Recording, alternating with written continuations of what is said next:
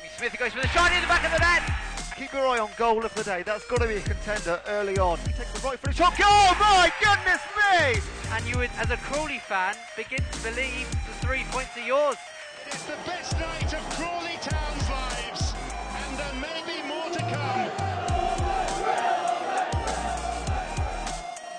Hello and welcome to episode 7 of Straight Red, the CTFC podcast by fans for fans. In today's episode, we're going to have a season overview, have a look at the matches coming up at the Broadfield Stadium and away. We've got Sergio says Broadfield Buzz is a packed edition today. We have an interview with Joe Comper, the commercial manager, in light of the stadium sponsorship recently. We asked the big question we've asked you on social media, and then we'll look at what's coming up around the ground in the coming weeks in added time. Well, hello and welcome to Straight Red. It's been, quite some time, just over a month, in fact, Ewan. November the 14th, I think, was the last time that we put out a podcast. So, apologies that it's been so long.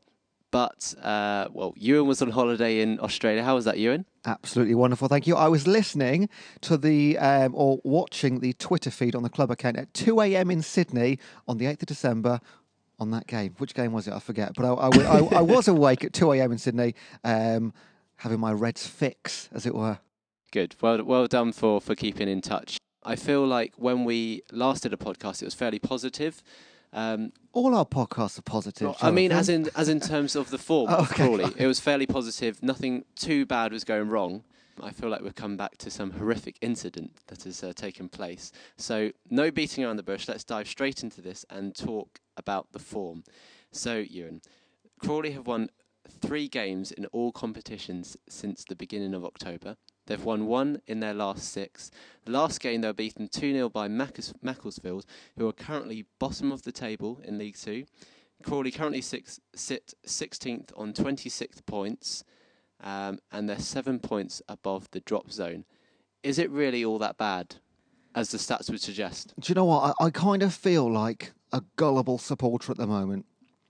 I say that because every single season, this season has turned into every single season of the last 4 or 5. You start the season quite well. We get fairly excited. We're around about 7th, 8th, 9th position. And then all of a sudden, before Christmas, we're out the Cups. And we know we're just going to be dragging around between sort of 12th and 18th the rest of the season. I mean, I feel like I'm a very positive person, and I've got complete ambitions and faith that something can happen, turn around. If you have a good Christmas, everything changes. But it's just falling into that typical Crawley season. And as you've mentioned, this is going to be a really positive podcast. We've got loads of great things to talk about, but unfortunately we've got to start kind of at the bottom and then work our way up, haven't we? It's not good. The form is poor. A couple of players out. Obviously Jimmy Smith's been out, Vince Lowe's been out, so we're missing some really key players. And I've seen quite a few things. It's the minority, I think. I'm certain it is. But calling for Cioffi already, Alan Cunningham. I was going to say it's ridiculous. There's so many that I have seen fans already who have been saying, "Yes, do we cut him?" Do you know what? He's been here for like 3 months. Why is that a question that's already been asked? This really annoys me about football. I think it's just one of those typical football questions now. Like, somebody's not doing well. If a manager's at your club for 5 years, he's going to go through some really bad patches. He's having a poor patch at the moment. Yeah, 6 away games without a win, or 6 losses even. That's terrible. That's really bad. But 3 months ago, everybody loved him 3 months ago, but he did that obviously at the end of the game, the first couple of home wins that he had. Everybody's absolutely adoring him. You can't turn on somebody that quickly. Surely, it's not possible. I think he's a great guy. Some people can. They clearly can. He's inherited somebody else's team. That team was ingrained into a certain tactical regime, sort of out from the back, down the wings, cross it in. He's had to change that around. He hasn't even had a window yet to get any players in. Whether we can afford any players, I've no idea. But no, whenever I see those, it's just what are you thinking? Come on, give the guy a break. But what happens if I now told you that, bearing in mind Crawley are 7 points above the drop zone, they're only 8 points off the playoffs? It's 50-50, isn't it? It's right in the middle. I mean, it's no different to any other season from the last 4 or 5 years. We're in exactly the same position. I think I think it might be less people getting angry at Cioffi and the team, and more it's just angry. It's the same old, same old. It's just what we're used to. And at the end of the day, you've got to remember, we're Crawley Town. In reality, no matter how much you like to sort of be positive and ambitious, we're a bang average League Two team. And if we get top 10, we've overperformed as a club. We absolutely have. We get gates of 2,000. We don't have much of a budget. I know the owners pay lip service and say, yes, we're going to be in Championship 10 years. We've got this X budget. I haven't seen any of that yet. I haven't seen anything in the last couple of years recently. Nothing's changing at all. Well, talking about same old, just to give you a bit of context to how Crawley are doing this season, if this will make you feel any better. So 2018 today, after 21 games, Crawley are 16th in the league, 26 points, minus 6 goal difference. This time last year, exact same time, I think it was 22 games, in fact, at that point, they were 17th, so only 1 point below, on 24 points, that's 2 points worse off, and minus 7 goal difference. The year before that, in 2016, they were 11th, so a slightly better season, but on 29 points, so only 3 points better. And then the year before that, in 2015, they were 16th, so the same position on 28 points. So it's kind of where we've been sat. Absolutely. And I mean, like I said, if you have a good Christmas, let's say we win, something crazy happens, we win 4 out of those 5 Christmas games, we're back in like the top 10. You might be scratching top 10. And so everything turns around again. All of a sudden, everybody loves Chioffi, and can we get to the playoffs? Realistically, it's unlikely. I think if we finish in the top half, it would be an absolutely awesome season. The way it's going at the moment depends if we can get these injured players back in the squad. So some of you mentioned that you wanted to talk about the stats and stuff like that. So we've done that. Now I thought we'd move on to a bit more of a tactical analysis. So looking at Crawley's season from more kind of how they play football, really. So obviously, 2 real main managers that Crawley have had this year in terms of 2018, but also this season. I guess if we just briefly overlook the fact that we had Jimmy and Romain? Morais, sorry. Morais, yes, Morais in charge for a few games. But Harry Kewell and Chioffi, obviously the two main men in charge.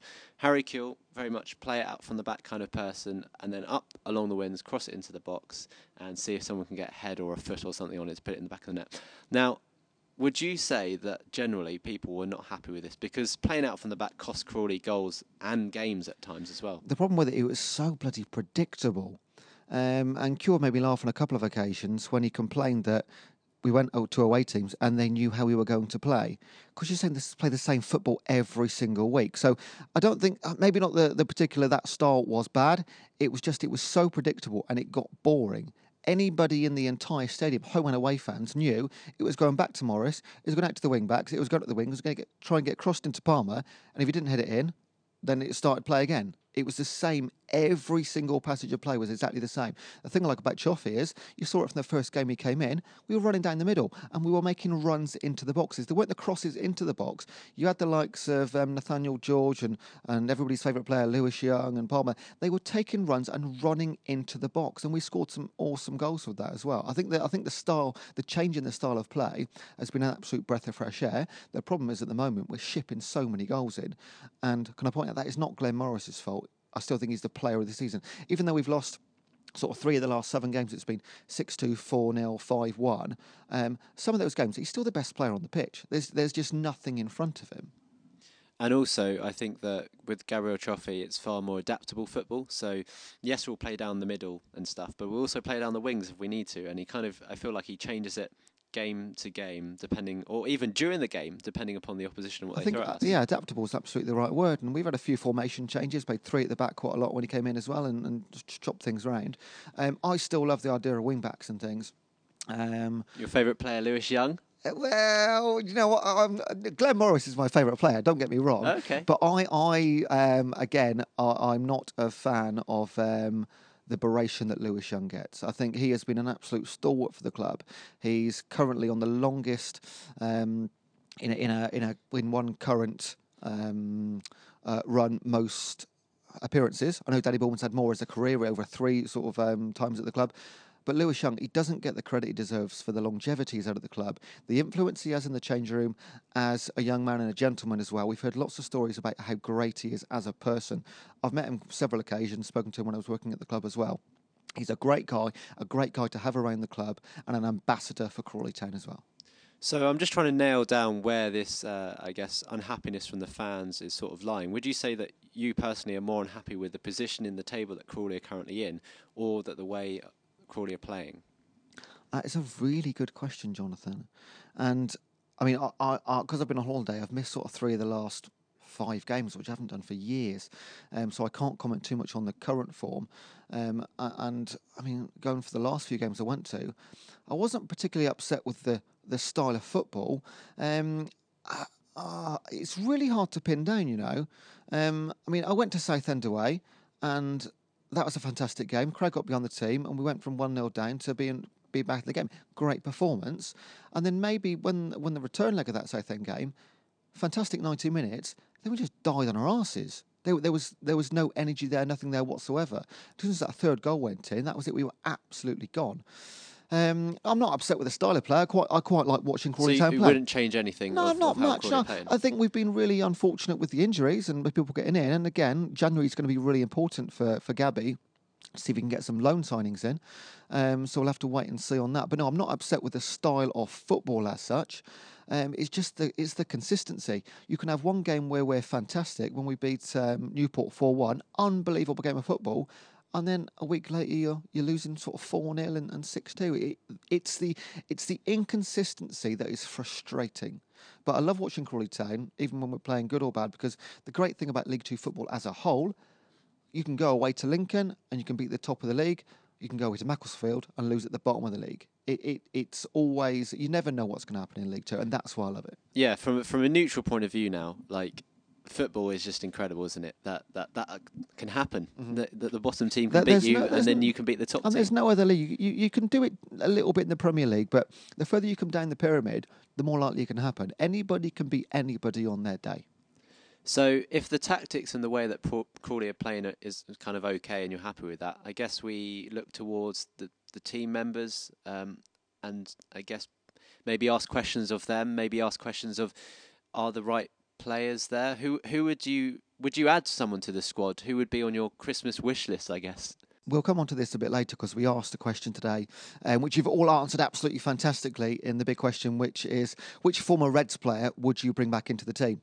And where Crawley's always done very, very well, I think in sort of January in the loan windows, is bringing in players like when we brought in Andy Drury, Carl Ahern Grant, those impact players that can drag you away from that sort of bottom 6 battle and into something where you might anticipate maybe even get towards the top 10. They need one of those impact players, maybe even 2, to turn that team around. And again, if we can get some of those injured players back in, Jimmy's obviously not coming back this year, but he's a massive, massive loss. But people like Romain and I guess to try and squeeze an answer out of you, if you, maybe not a specific player but a position, mm-hmm. would you try and fill up the attacking positions, the defensive, midfield? We need a second striker, and I hate to say it, Connolly's not having his best season. He almost looks past it, unfortunately, this year at least. I reckon a massive centre-back and a good, tall, half-decent striker, if we can get that in the window, then you know, do you know what my prediction is for the January window? Go on. Jonty Smith on loan from Lewis. So Jonty Smith I thought he was a good player when we had him. Do you still rate him? I think he's put on about 2 stone in muscle and he's banging in the goals at Lewis. Local boy. I mean, his wages can't be much. And I think we've got to get a striker in the window. We cannot keep relying on Ollie Palmer. Nobody else is getting the goals in. Jonty's getting the goals at a much lower level. He knows the club fairly well. I think the fans will get behind him. If he was on a 1-month loan to begin with, and see what he can do. If he's adapted yet to playing slightly sort of more aggressive and physical football, we'll see. But that's just my prediction based on a bit of news I saw today. Oh, a bit of news. Watch out for a Broadfield buzz. I'm looking forward to this. You're very, very good at researching all of these different areas. There we go. If the club's listening to any of this, Ewan's got Jonty Smith on his Christmas wish list. So hopefully, Jonathan, that is the lowest ebb this podcast will get to. Everything's positive from here on in. So let's have a look at the upcoming matches. So we've got 5. The festive period is always packed with games. We've got 5 coming up, 3 in December, 2 early in January. So we've got Carlisle at home, 2 away games, Cambridge and Newport on Boxing Day on the 29th. Then January starts with 2 home fixtures against Colchester and Cheltenham. Yeah, so I think Carlisle probably would have happened by the time this podcast has come out. It's technically It's tomorrow. Tomorrow. So if you can work your head around this one to work out what day we've recorded this podcast on. But my hope, I guess, for December, so those 3 fixtures between Cambridge, Carlisle and Newport, I'll hope for 5 points, but I'd be happy with 4. So a win against Cambridge, a draw or a win against Carlisle at home, and then Newport, they're doing really well in the playoffs, although they have had a shaky form-wise. And we beat them 4-1 in October. That as Come well. on. But we are playing away, and Newport's ground, the hostile fans in the nicest way, so it's not an easiest crowd to play in front of either. For more of a professional approach and opinion on all of this, we've got Sergio, who's coming with a load of predictions. Sergio says as well, we missed the last game, the last podcast, simply because I forgot to text him. No more serious than that. So Sergio says is back. I've spoken to him today. His predictions, Jonathan, are this. Home to Carlisle, 1-1. Away at Cambridge, 1-0 win. Away at Newport, 2-1 loss. Forgive him that one. Home to Colchester, 2-2. And home to Cheltenham, a 3-1 win. So he's gone over the festive period, 2 wins, 1 loss and 2 draws. 8 points. Take that right now. Yeah, I'd be more... I mean, it pretty much lines up with what I've just said. I think I'll be more than happy with that. I think Crawley need some kind of solidification in terms of their form in order to really push onwards, because at the moment, obviously, not a good... What's got to change? We've got to get an away win. 6 losses on the road in a row. I believe that's the worst in our professional history. 6 in a row. Very quickly, is there an easy way? Can you see something that is the reason for us losing away? Do you know what? I think we asked this a little while ago, and something really interesting came out. The People's Pension Stadium pitch, we'll come on to this, is very good. Away pitches tend to not be as good. And so, more than one person pointed out that away pitches tend to be quite bobbly. Play our home games on a fairly good pitch and do all right. We can't play on bad pitches when we go away. Also, Macclesfield, I don't know if you saw the conditions there. Horrendous. Yeah. I didn't even like looking at it, let alone could you imagine playing in it? Yeah, so, I mean, who knows what the answer is to that one. We seem to... I don't know, you could talk about it all day long, couldn't you?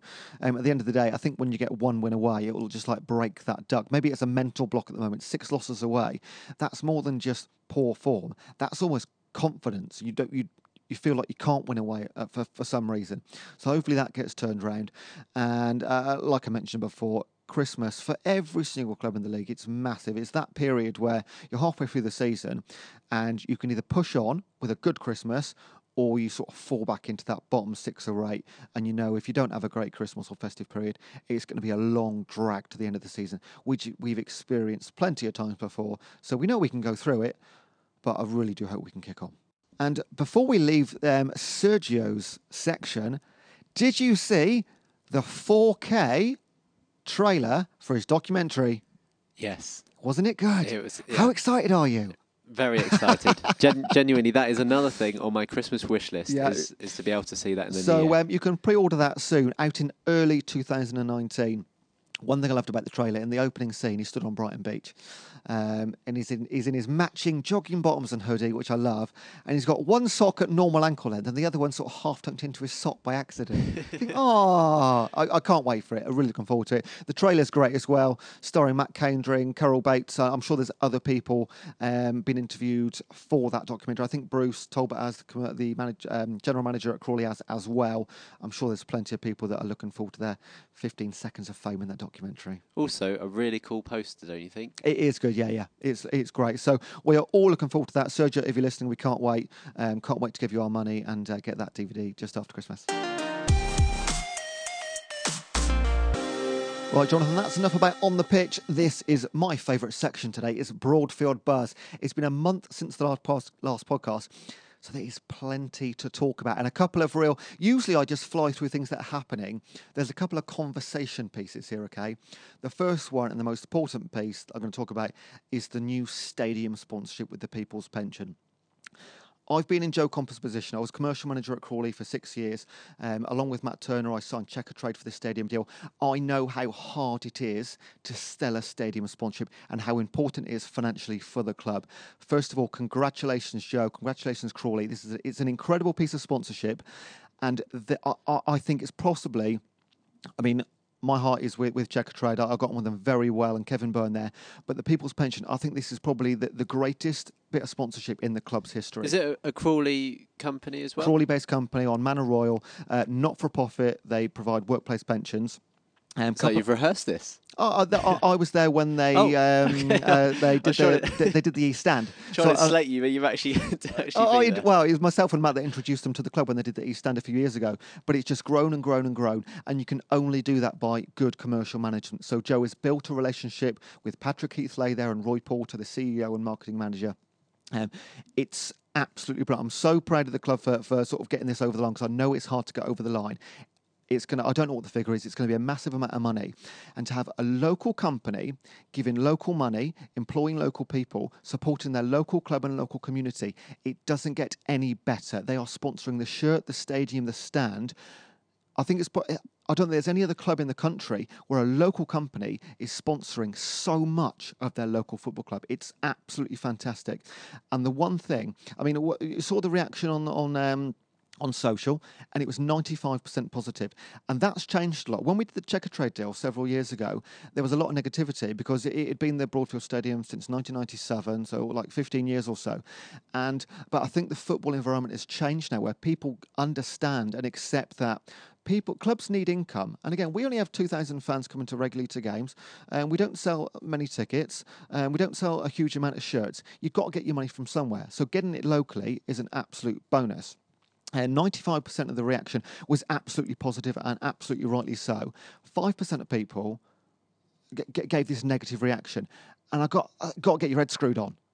In terms of that they wanted the Broadfield Stadium still branded? Yeah, I mean, it'll always be the Broadfield. God, I hope it's not the People's Pension. What is going through your head if you do not want a local company to be throwing money at your local football club? How can you not be proud and excited about that? I'll never get my head around it. I mean, I do completely agree with that. I will say I think the Broadfield as a name for a stadium sounds better as opposed to the People's Pension. Yeah, absolutely. But I think the positives outweigh, don't it? You know what? Get over that. You can call it what you bloody like. I don't care. Nobody's going to hold a gun to your head and say you've got to call it the People's Pension. People are still going to call it the Broadfield. And because that's the lingo, that's what sort of the word that comes into your head. I said it earlier when I said the Broadfield Stadium, corrected myself to the People's Pension. I mean, it's a sponsorship. On paper, it's the People's Pension Stadium for the next 3.5 years. Fantastic. If you want to call it the Broadfield, call it whatever you like, but don't put down the club for putting through this commercial deal, which, again, it's absolutely incredible, and congratulations to the club. I'm completely and utterly behind it, and 95% of people are. On top of that, they've also done, on the back of this sponsorship, People Pension are funding the first 2 games of next season. Fans can buy for £10, which again nice. it's incredible. They're doing absolutely great stuff. And if anybody, like I said, the 2 names before, I know Patrick goes to every game pretty much, and he's in the hospitality suite. If anybody sees him around, just give him like a little thank you, because he's the guy behind it, and he deserves the credit as much as Joe does as well. Yeah, incredible work from both parties. Mm-hmm. So really exciting to see that as a progression for the club going into the new year. And the stadium is not the only change actually at the club. Also, did you see the new dugout? No. Well, the dugout... the tunnel, sorry. The tunnel artwork has changed, leading out to the dugout. No, well, inside the... Yeah, it used to be fairly bland. Okay, so I have been there the other week, and I did see... Did it have lots of old murals of old players on the walls and things? Yeah, that's changed. It used to be fairly bland. When I was there, we used to have some sort of photos up from the previous season. But players left so often, had to replace them every couple of months or so. So what they've done now, they've completely covered the walls in murals of former players, best times, and there's one section of the current crop of players as well. I think it looks absolutely great. So it's just another change to the stadium since we last spoke. I thought it was worth mentioning. Oh, really nice. Exciting. It'll create a good atmosphere going out onto the hallowed turf. Yeah, so that's my bit about the first bit of Broadfield Buzz, about the stadium sponsorship want us to get out. The second point is also a talking point, Jonathan. This is a big talking point.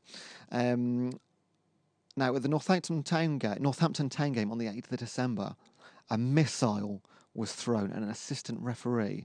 Did you see it? Oh, yes, in the form of a empty plastic bottle. Yes, it's an interesting one. It was obviously not great to see whatsoever. So that game also, in general, I think sparked a lot of anger, should I say? I think it was the referee was like mostly at fault. I mean, I wasn't there, I was away, but I mean, yeah, it was a 1-0 loss to not a completely fantastic team, but I think the referee bore the brunt of the aggression rather than the team as such. Obviously, that overflowed. One fan in the West Stand went a bit over the top through that miss. I'm going to call it a missile because that's what it officially is at the assistant referee. Hit him very gently on the side. But whether it's a coin, whether it's a bottle, whether it's a chair, It's still the action, isn't it? The FA treat them the same, absolutely. So that caused a storm, of course, on the fans section of Facebook. Now, do you know what? I think was basically Ross King posted the video on the Facebook channel, and he said his comment was proper blue passport stuff from the West Stand, disgusting to see. Thought throwing missiles of players was left in the dark ages in the 80s. I agree with that comment. A bit political with the blue passport stuff, but the sentiment is absolutely correct. Now there was over 100 comments in reaction to this video. I can imagine. And it's so hard to tell between the ones that are being serious about how bad it is and the ironic ones, the ones that are sort of taking the mick a little bit. And it's really, really hard to tell them apart. There were so many, I'm not going to go through them, but have a look on the feed. It shouldn't be funny to read. It is funny to read. The club I don't believe they've been fined, have they? No, so I think it is important to also say that whoever the fan was that was involved in it has apologised officially. Yeah. And I think the FA have officially said that, that's fine, we'll accept the apology, but if this happens again in the future, then we'll look at some other measures. Yeah, so credit for coming forward. Shouldn't have done it in the first place, but credit for coming forward, and also going to make a donation to the EFL's charity partner, which is Mind this year. Now, the real talking point here is the fan has been given a 3-game ban. Is that sufficient? That very difficult question. I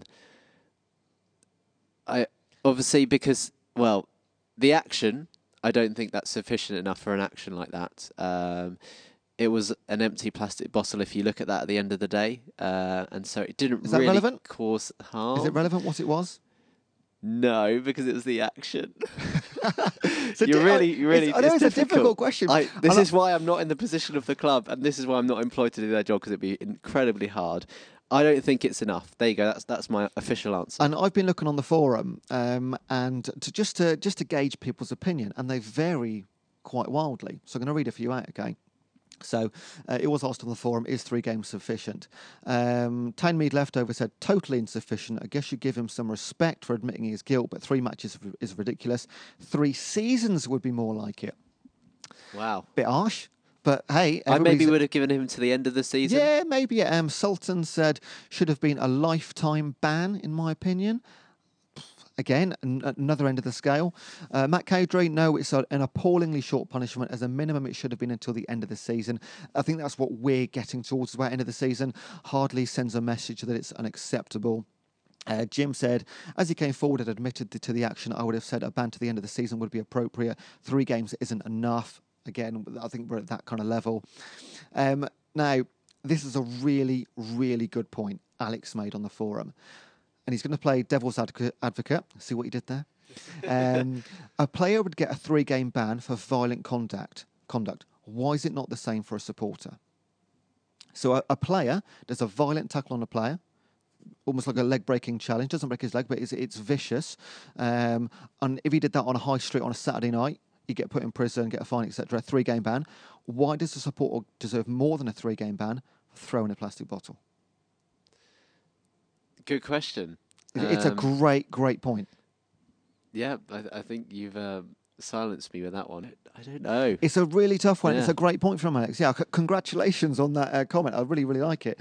And at the other end of the scale, John the Gas said, had the empty, because it hit the linesman, the bottle, and John the Gas says, had the empty bottle hit the most incompetent referee ever, the fan should have been congratulated, awarded a knighthood, and given a free season ticket for life. Well, there you go. Both extremes. Varying degrees of punishment there. I think we'll settle somewhere in the middle on a ban to the end of the season. But the official line is 3-game ban. Whether it's enough, whether it isn't, is kind of irrelevant now. That's been the decision. The fan came forward, admitted it. Again, you can't say too much about it, isn't it? But unfortunately, it seems to be happening a little bit more often. The incident with Dele Alli at the Emirates just the other day. Again, it's ridiculous, isn't it? What it doesn't want to become is something that becomes common. There's kids in the stadium, everybody's watching. It can't become commonplace, and it can't become all right to do it. Or dare even we go wider and into the whole racism thing with Raheem Sterling and all of that kind of stuff. Yeah. Mm-hmm. But anyway, before we get into a minefield on that kind of stuff. Yeah, come on, we're keeping this positive. Come on, next section, Ewan. What's next up? Right, just bring this up really quickly. The drone incident at Gatwick this week. Of course. My goodness me. How does this relate to Crawley Town, you wonder? Now, obviously, that's been ridiculous, the situation that one or two drones can cause. Was it Reggie the Red flying the drone? It might have been, I don't know.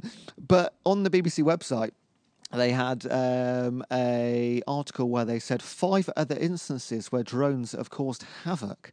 What was at number 4, do you think, Jonathan, in that list? A drone at the Broadfield Stadium? It was a drone earlier in the year at the match between Yeovil Town and Crawley, where the drone was flying 20 feet above the pitch before disappearing. Security staff had made sure the ground and areas were safe before the game was returned. I think it was Carol Bates' footage of that drone that got sort of most attention. But yeah, it actually stopped a game, and that was number 4 on the list of most havoc caused by a drone, Crawley versus Yeovil. And Crawley's claim to fame. Yeah, number 1, for reference, was there's forest fires in California. And the helicopters couldn't drop water on the fire because people were taking pictures of the fire with their drones. Crazy. There's going to be new laws coming in, surely. Next, coming up, really positive stuff here from the club. Congratulations again. Players visiting Surrey Hospital Eastward to give all the kids presents. Love seeing that stuff around about Christmas. They've been to 2 or 3 hospitals, I believe, always different players. So absolutely wonderful. Winner, chicken dinner, Jonathan. Reference? Do you know what that means? Have you been on the club website? No. If you don't know I know it's an item on a menu of a restaurant that I go to. Well, this is fantastic because from Monday to Thursday, 11:30am till 6pm, all you got to do is present your season ticket at Nando's and you get 20% off. Yes. How good's that? That's cracking. That's unbelievable. So again, Monday to Thursday, 11:30am until 6pm, just present your season ticket at Nando's, 20% off. As if Nando's in Crawley wasn't busy enough. I'm guessing it's just the Crawley one as well. I'm sure it is. Next one, only 2 points to go on Broadfield Buzz. I know it's a long one this afternoon, but hopefully they're all sort of very relevant and interesting points. We don't talk about him very often, but since the last podcast, Cure was sacked at Notts County after 10 weeks. I think you'll find we've probably spoken about him in every podcast. Mate, but only briefly, but this might be the last ever time because he's gone back into the abyss now. I doubt we'll see him in the UK managing again. But yeah, sacked after 10 weeks. I think we got 300 grand for him. That's got to be the best deal the club's ever done. Yes, an incredible reaction as per usual Hilarious. on Twitter from Crawley fans. Just brilliant. He kind of got his just deserve in a way. Absolutely, yeah. Very happy. Reports have emerged. This is what the John T. Smith bit I was mentioning. Last bit, reports have emerged linking Swindon Town with 24-year-old Bermudan striker John T. Smith. But it's also understood that Oxford United, Mansfield and Crawley Town are also in the hunt to land the promising forward signature.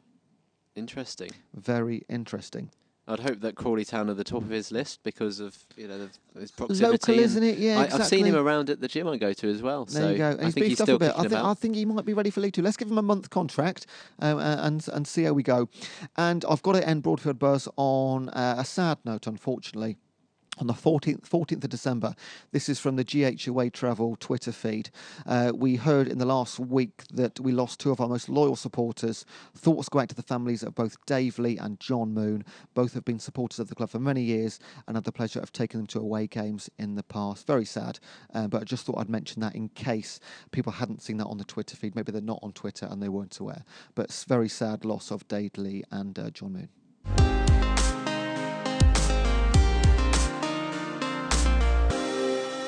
Well, like you mentioned earlier on in Broadfield Buzz about the new stadium sponsorship deal and the hard work that Joe Comper has put into getting that deal over the line, Ewan has gone along to Crawley Town to speak to the man himself about that stadium sponsorship deal, but also about Joe being such a big Reds fan, but also a member of staff at the club too. So, Joe, thank you for joining us on Straight Red, the Crawley Town podcast. You've officially made it, and you also have seen on the front cover of the Carlisle United programme. What a week! What a week! As a kid, I would have loved to have been on the front page of the Crawley Town programme. Probably not in a suit, rather being a kid. I was going to say, you're not wearing a red shirt, you're wearing a maroon tie, white shirt and jacket, but either way, you've made it. You take what you can get, yeah. Now, Joe, it's fair to say, prior to becoming commercial manager at the club, you were already a lifelong loyal, and can I say a vocal fan, would that be fair? Yeah, fair. And so for those that don't know, just tell us very briefly your history of supporting Crawley Town. So, my dad's been a Crawley fan probably since 70s, 80s. My brother's been a fan since he was a kid, and he used to take me along to Town Mead. I don't remember much of Town Mead because I was only 6 when we moved, but I remember very vivid memories of going there, and then really probably became a sort of hardcore when once we'd moved here, early noughties in particular. So in the season we got promoted from the Dr. Martins League into the conference, that was probably the season where I was hooked. I only missed 3 games in the first season in the conference, and from there it's sort of been. That's it. I don't have another team. That's my team. Brilliant. And since becoming commercial manager in what only a couple of years ago, wasn't it? Or even maybe less? Year and a half. Just over a year and a half ago. Yeah. How has that changed how you view the inner workings of the club? Because I know from the outside, I've been in your position for several years, and quite often you get the comments like, "Oh, why haven't they announced this yet? Why haven't we made that signing?" And now you've been inside the club. Has it changed your opinion on? And looking back, do you think, "Oh gosh, it's because of X or Y or Z"?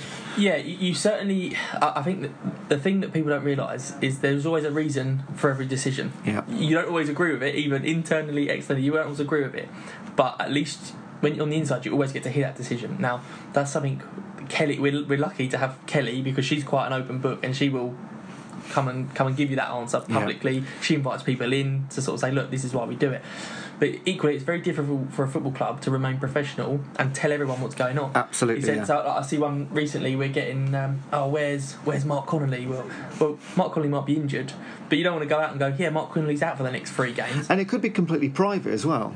It could be completely private, and also the other opposition managers sitting there going, "Okay, they got no Mark Connolly," and they can prepare for that. So whilst it's frustrating from a fan point of view, and I'd be going, "Why do we not know about this? Why do we not know about that?" Actually, the logic is keeping something in-house is beneficial to you running your business. Definitely. And wonderful news this week with the announcement of the People's Pension Stadium sponsorship.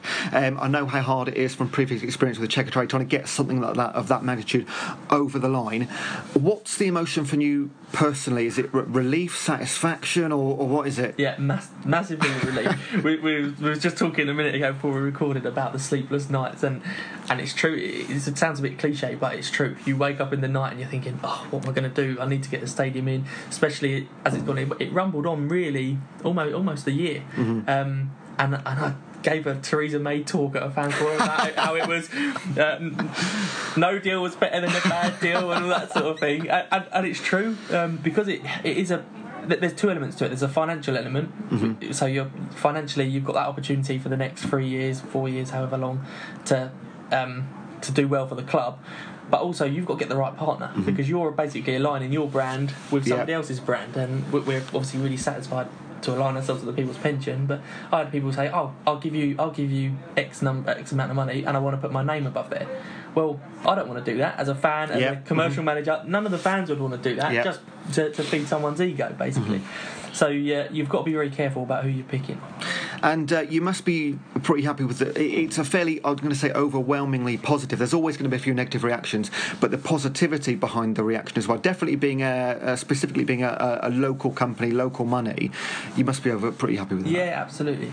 And I wrote in my programme notes today about but it is a controversial issue. It sort of seems to have come in over the last decade in particular. Naming rights to stadiums has become a thing. Now, what I say to people who are negative, a club of our size, we're not funding the club on our gates alone. We're massively losing money, so we require commercial business to make ourselves tick, and the stadium is something we've got which is significant. The stadium and the shirt are our biggest two things that we can use.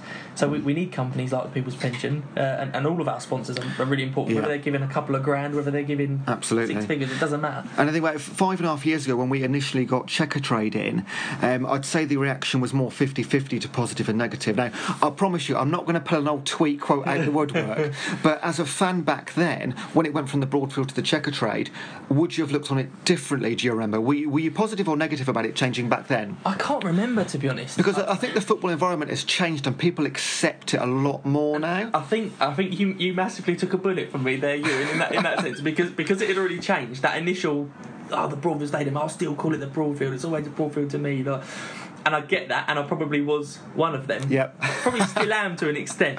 But because we'd already changed, you and your colleagues had taken the hit on it changing, and we've been very clear that all right, we're changing it back to the Broadfield for the time being, but it was going to change, yeah. And we were very clear on that.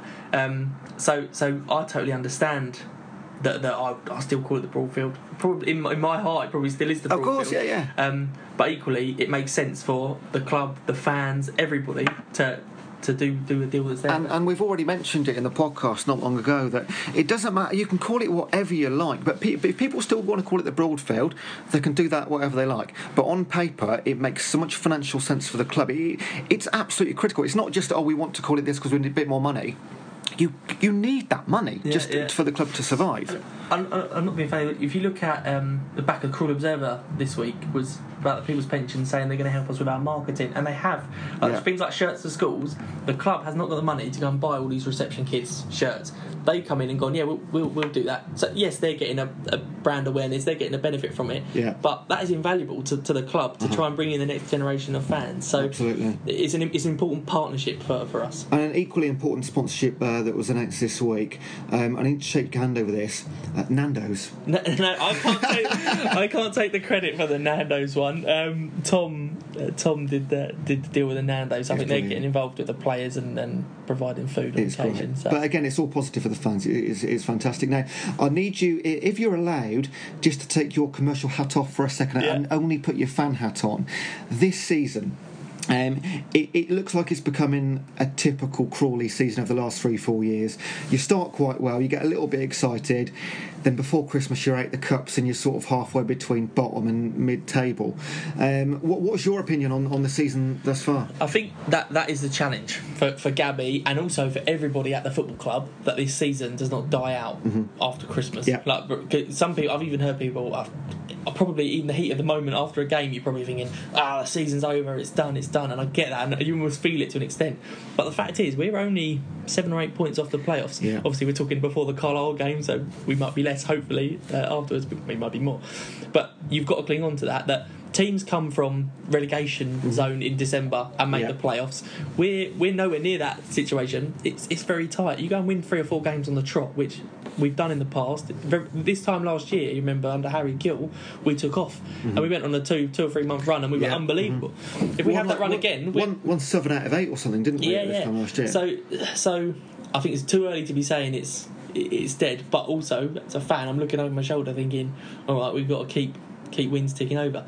One of the positives of Gabby so far has been that we haven't gone on a run of losing game after game. We always pick up a win here and there, and that's important to if you're in a bad run, you're losing 2, but go and winning that third one. 3 points in 3 games isn't a disaster, whereas 0 points out of 9 is a disaster. And with Christmas coming up, 5 games over the next 2 weeks, as you've already alluded to, massively important time, because you can either kick on from this, or like you've said, it does sort of kill your season if you have a bad Christmas. Massively, and we're up against it because we have got injury problems, and we've got players missing, and obviously Ollie getting suspended. Which is going to hurt, but equally, people are going to be tired. Squads are going to have to be used by everybody at this time. But every squad is as well, isn't it? Everybody's in the same sort of boat. And last question, because nobody's been able to answer this. Away form. Yeah. What as a fan, what's happening away at the moment? As a fan, the away form, as a home and away fan, as someone who's travelling, the away form is so frustrating because you'd almost rather win away from home than at home if you're travelling, because you think you go a long way and it dictates your day out. they've been trying everything. I mean, even Marcus, the kit man, has been trying quizzes and trying all sorts of different things on a Friday night to just mix it up. They've altered how they're training on a Friday. It's frustrating for everybody. There's no definitive answer. There's no exact reason, and really, I think it almost is become a thing. Like, oh, you're going away. Oh, well, we're not good away from home. Why are we not good away from home? Same sort of size pitch, typically, not far off, and same 11 players against the same 11 players. It really doesn't make a difference. Well, Joe, I know it's going to be a busy day for you, so thank you so much for your time. Thanks for talking to Straight Red. And through the magic of editing, I'm going to throw back to Jonathan in the studio. Cheers, Ewan.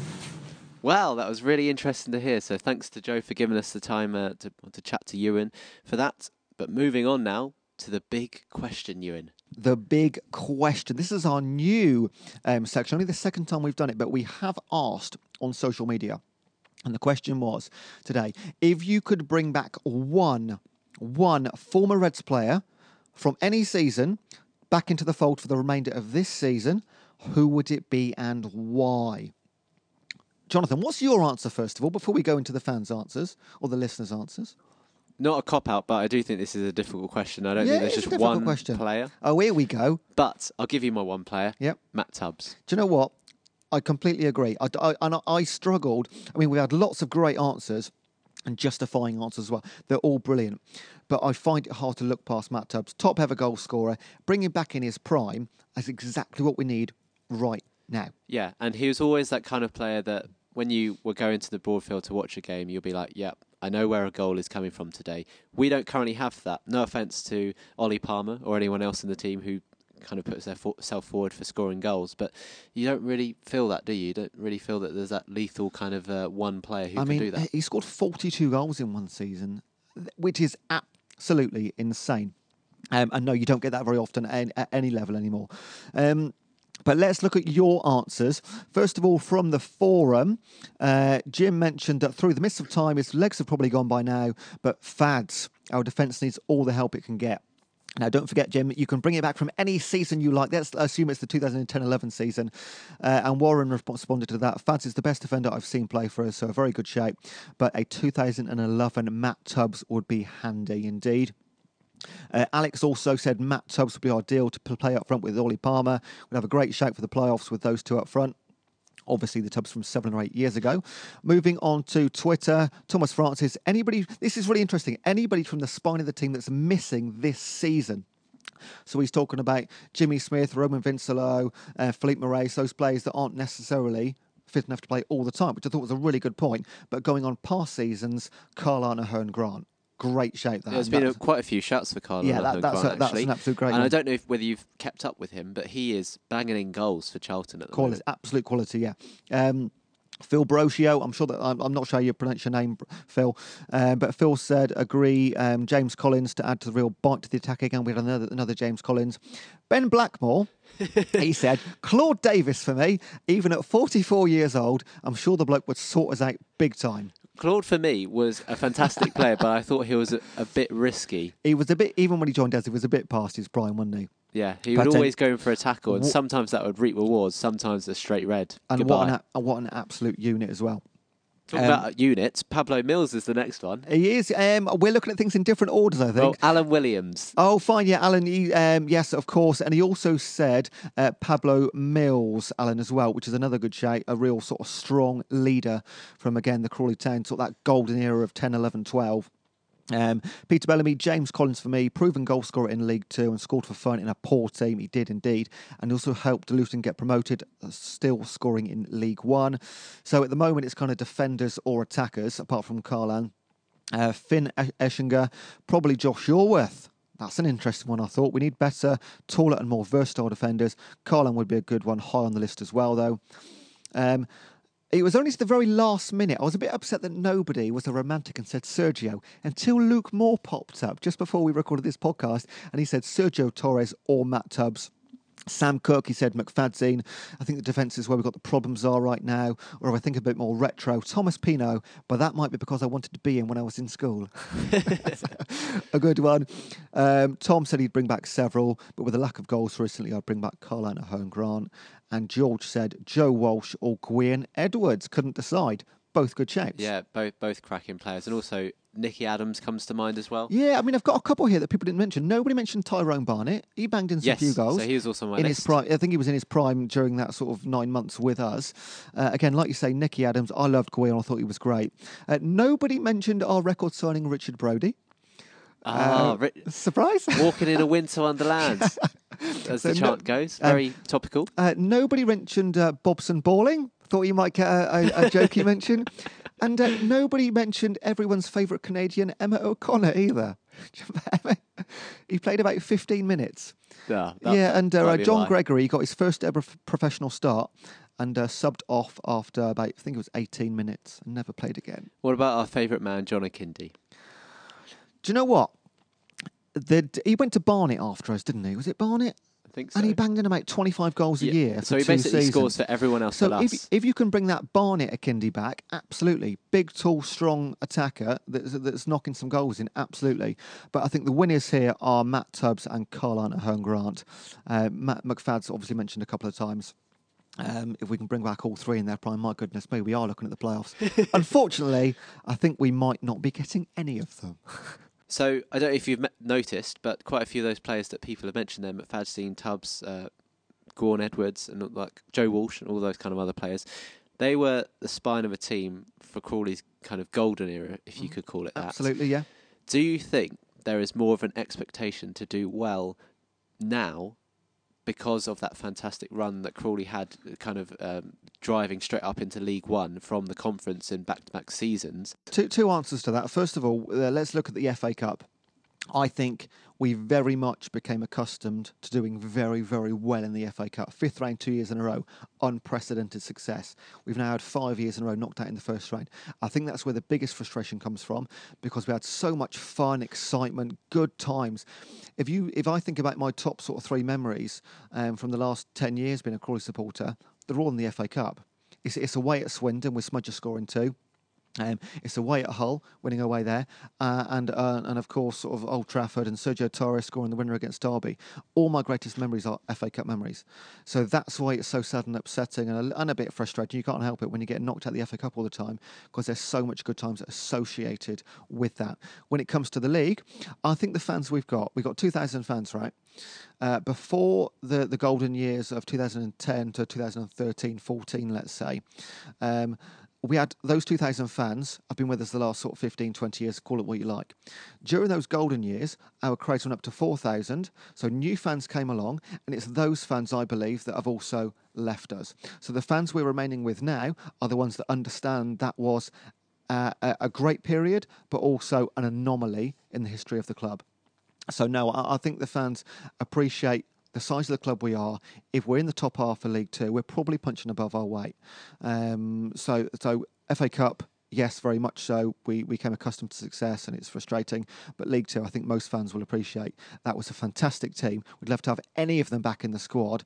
Do you know what? I think if you put together that squad now, they wouldn't be half bad. If you took like those 15 squad members, obviously they've aged about 8 or 9 years, but they'd be a great sort of fantasy football team on your Sunday league, wouldn't they? They'd be absolutely awesome. What do you think yourself? I wasn't expecting you to ask my question back to me. Oh, sorry. But I guess, for want of an answer, I think, yes, people have become accustomed to that run of form, and that, like you say, all the memorable moments that people generally talk about when you ask them, tell me about a great moment that you've experienced at Crawley, was maybe Derby in the FA Cup or something like that, or Manchester United, whatever like that. If I asked you what's your top 3 highlights of the last 4 seasons, you probably really struggle to think of 1 or 2.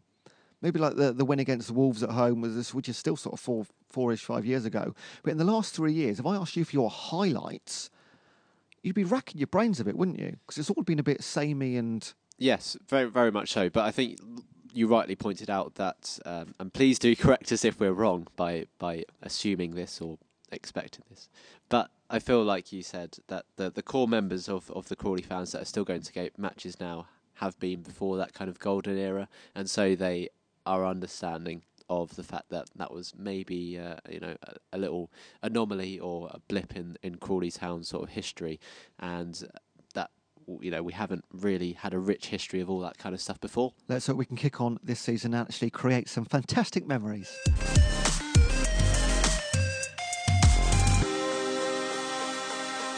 Well, the clock's ticking, Ewan, and if you're still with us, still listening, thank you so much. You're the hardcore fans that are keeping us going here.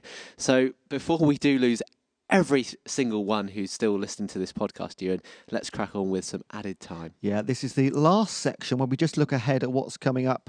But I wanted to start with a question that we asked, or you, Jonathan, asked on Twitter, which was, we've made a few different length podcasts so far, but what are you interested to know? We'd be interested to know how long is too long. It's a really important question for us. Again, this is your podcast. We're just the ones sat here talking. So we are sort of ruled by what you want to listen to, how long you want to listen to us for. The majority said they don't care as long as it's good, which I thought was a really nice... Which is why we've made you a 2-hour podcast. But yeah, I mean, the majority were sort of 40 minutes and above, and they don't mind as long as it's good. So hopefully that's what we're going to try and stick to. Right, we've had Joe Comper on this podcast for episode 8. I can't release the details at the moment. We are lining up a really great interview for episode 8 after Christmas. Everyone will love this person. Oh, yeah. I mean, we did ask the question who would be on your Christmas list to be on the podcast, and we haven't managed to get it in time for this one, but we're fairly confident for episode 8, which is going to be released after the festive fixtures. We've got a really, really cracking one, and we'll let you know. We will open it up to your questions as well. Don't forget, the next 2 games at home after Christmas are going to be 2 games for a tenner. So if you're not a season ticket holder, or you bring friends regularly, or if you don't bring them regularly, time to get them down. 2 games for a tenner. That is the Colchester and the Cheltenham games. The next couple of away games, of course, we always mention GH travel to those away games. So on Boxing Day, 1 o'clock kickoff against Cambridge United. Only 12 places available on the coaches currently with GH travel. So we're only taking 1 coach to that game on Boxing Day. If you want to travel, please book on as soon as possible. It's a 1 o'clock kickoff, so they're going to be departing the People's Pension Stadium at 9:30 a.m. A few days later, Newport County away. That's a bit of a trek, isn't it? But always a tasty, tasty game, and good memories of that 4-1 win recently. 16 booked on for the trip so far. Depart the stadium at 9 a.m. Of course, in all of these trips, there's always a buffet lunch, something to enjoy, and it's always 20 quid. So get in touch with Alan or via the website if you want to book onto those. Now, Jonathan, I want you to cast your mind back, okay? Cast your mind back to August the 17th. Okay, we're going back in time. August the 17th, 2018. Can you go back that far? Is that date significant for you for any reason? I'm thinking of a nice warm day where I don't have a cold. You might have noticed Jonathan's voice is a little bit deeper and husky in this one. He's not sort of in an amorous mood. He's actually got a cold. So we're trying to look after him as best we can. But no, August 17th, 2018. Any memories of that day whatsoever? No, but I feel like there should have been. Straight Red episode 1 release. Amazing. And you did mention in that first podcast, and I quote, hopefully by Christmas we'll have something half decent for you to listen to, because we were very much experimenting episode 1.